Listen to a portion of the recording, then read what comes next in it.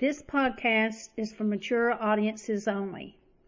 Hi, my name is Claudia McMichael, and I wrote and lived The Other Me.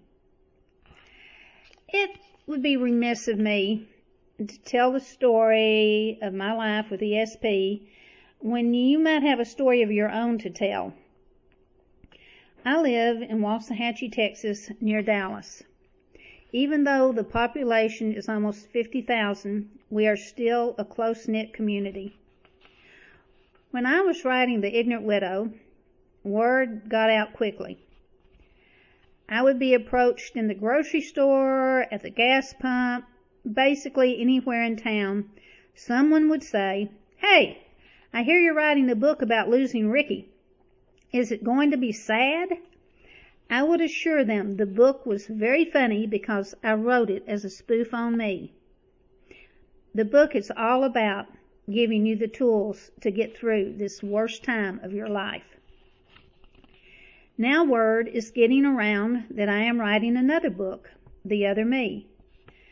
I am already getting requests for copies. Just as people identified with the stories and information in my first book, I'm already hearing from people who think they can identify with some of the paranormal senses in my new book. They want to know if the feelings they have lived with so long have a name. It is for them that I am writing this section of the book. Who knows how many other me's are out there just waiting to connect with this me. In Chapter 5, Introducing ESP, I touched on the 5 paranormal senses and how some of them applied to me. I didn't go into a lot of detail at that time because I didn't want to bore you with a lot of statistics and psychic jargon. I'm still referring back to Wikipedia because they have done all the research for us. The information they give is sensible and understandable. The question I most frequently get asked is, how do I know if I have ESP? They tell me that even though they want to know if they have it, they don't want others to know because they might think they are weird. My reply to that is a resounding yes. People might think you are weird. That is why you need some knowledge of extrasensory perception before you bring up the subject at the dinner table or at a social gathering. Humans have a knack for trying to compartmentalize feelings they don't understand. My mom tried to wrap her ESP up in a nice tidy mental box her entire life. The problem with a box full of secrets is that the box is only as good as the lock and key that secures them. I know you've heard that before. Eventually, something will happen that might trigger that box to pop wide open and expose those secrets you've spent your entire life trying to hide. For my mom, the trigger was her fear of death and leaving unresolved issues between us. For my husband, it was a lie by omission about my life with ESP. In my book, The Ignorant Widow, I wrote, "Remember, you don't have to be strong, just knowledgeable." It's almost the same as when a person is carrying around the secret of having ESP. You don't have to be scared, just knowledgeable. There are some basic things you need to know. Many parapsychologists agree that everyone is born having ESP. If you have ever watched a mother and her newborn baby interacting on a level no one else seems privy to, you might just think it's a mother's instinct. Some mothers can uncannily sense the needs of their baby before the child ever lets out that first cry. There is definitely a connection. Other scientists believe that since tests designed to prove psychic abilities are less than reliable, they are of little use. There has never been a sufficient amount of money used to investigate and create scientific paradigms to test ESP. The one subject almost all scientists and parapsychologists agree with is the importance of keeping a journal of psychic events and experiences. Documented journals with dates, times, locations, and details of the events can help you in determining if you can discern a pattern emerging. For example, do your events happen during the day or at night in your dreams? Vivid, specific dreams can prove just as reliable as visions or hunches. If you do have nocturnal visions, be sure you keep a pad and pen on your nightstand to record everything you can remember when you wake up. Actually, it's pretty easy to see if you have any tendencies towards having ESP. Let's begin and see if any of the following scenarios apply to you. Again, I'm using, as I call it, Wiki to help me out. Precognition, also called prescience, future vision, or future sight, is a claimed psychic ability to see events in the future.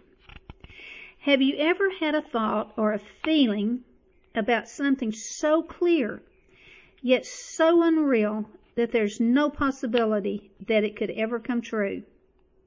When your thought materializes the next day, you are so overwhelmed you can't even tell anyone about it.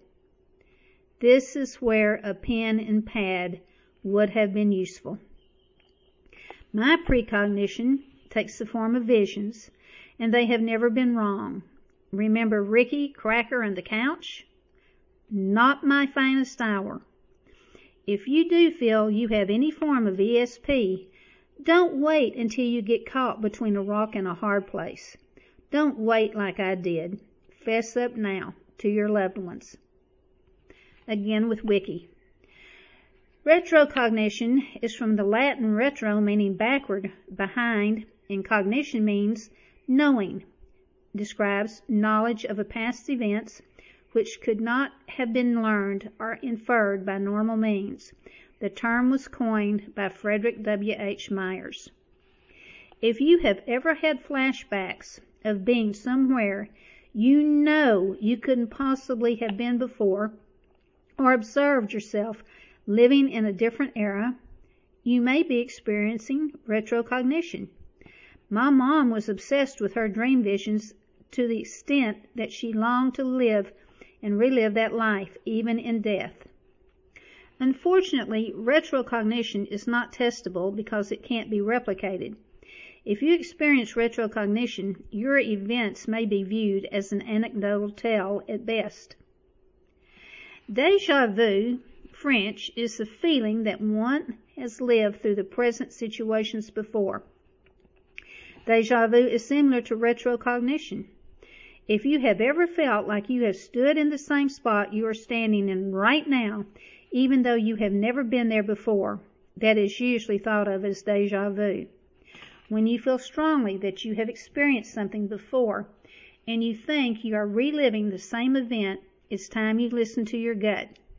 That feeling you have should be written in your journal because at some point it could be a clue to your future. The next time you hear someone say, "It must be deja vu," you'll know exactly what they mean. Memory regression is part of retrocognition. By being hypnotized, it enables you to remember things from your past. It can also be used to take you back to other centuries to see if you have lived past lives. Remember, DNA can take you down a path to learning about your ancestral linkage, but memory regression can take your mind into a whole different century. Telepathy, meaning distant, and is the vicarious transmission of information from one person to another without using any known human sensory channels or physical interaction. The term was coined in 1882 by the classified scholar, again, Frederick W.H. Myers. For me to have a successful experience with mental telepathy, I have to have a familiar receptor. My receptor is my cousin, Janet. She and I have such a close bond that the mental telegraph between us is always online and working. Wow, as I was sitting here right now, typing the sentence about Janet, she just this minute called me. This unimaginable to us, but as she just said, well, Claudia, it's always just been that way with us. Yes, that mental telepathy line was definitely buzzing today. Just like the test I wrote about in earlier chapters with the telephone, you can try the same activity to see if you have any inclination to send or receive messages telepathically. Just be sure the person you are trying to connect with is someone you feel a close relationship to. If you have a friend or family member that you are particularly close to, stop, sit down, and think. Have you ever been thinking of a person and suddenly your phone rings and it is that person? Have you ever been out shopping or at an event and run across someone that says they can't believe they just saw you because they were just talking about you to a friend? Have you ever said a word the exact same time as the person you are with says that word? I've heard my grandchildren do this, then start laughing. When I was a child, we used to say jinx after we said the same word. I don't know where that expression came from, but it was a lot of fun saying it. If you find that these events have happened only a few times in your life, yeah, it might be a coincidence. But if it happens pretty often and with the same person, you might consider having a receptor, and you might be pleasantly surprised as to who it might be. I did have a friend a long time ago that I kept getting messages from. I would try to call her, but she would never pick up the phone. I told Ricky I was really getting worried about her because we had never gone this long without staying in touch. She finally did call and confess she had some legal problems and had been tied up in court. I told her I had felt something was really wrong, and she confirmed I couldn't have been more right. Mental telepathy events are mostly a fun experience, and definitely journal worthy. Clairvoyance, from French, clair, meaning clear, and voyance, meaning vision, is the claimed ability to gain information about an object, person, location, or physical event through extrasensory perception. Any person who is said to have such ability is said to be clairvoyant, one who sees clearly. Clairvoyance includes daytime visions and dreams.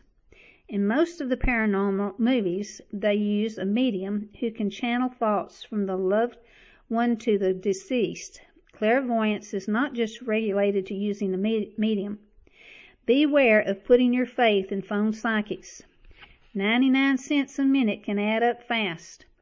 All they need is your phone number and a computer to find out all the information they need to make a psychic connection with you. Reputable phone psychics may be hard to find, but there are people that swear by them. Practice due diligence when locating a clairvoyant. Look for one that is matched to your needs. There are clairvoyants who specialize in marital problems or helping being a better parent. There is a clairvoyant for nearly every occasion. Just be safe and thorough when finding someone to spill your life story to. Telekinesis is supposed to be the ability to change matter, energy, space, or time by using your mind. I have to admit, out of all the paranormal senses, I give this one the least amount of credence. I think watching fantasy movies like Phenomenon are fun and certainly entertaining, but they are a little far out there. Telekinesis is more than just bending a spoon in your mind. It can include the mind over matter senses, precognition, and telepathy. If you have the ability to move objects around at will, you are in a very small population. So if you feel the urge to move a tall building or something just as amazing, make a note of it in your journal. When you have accumulated a collection of events, you might get to sell your journal for a lot of money.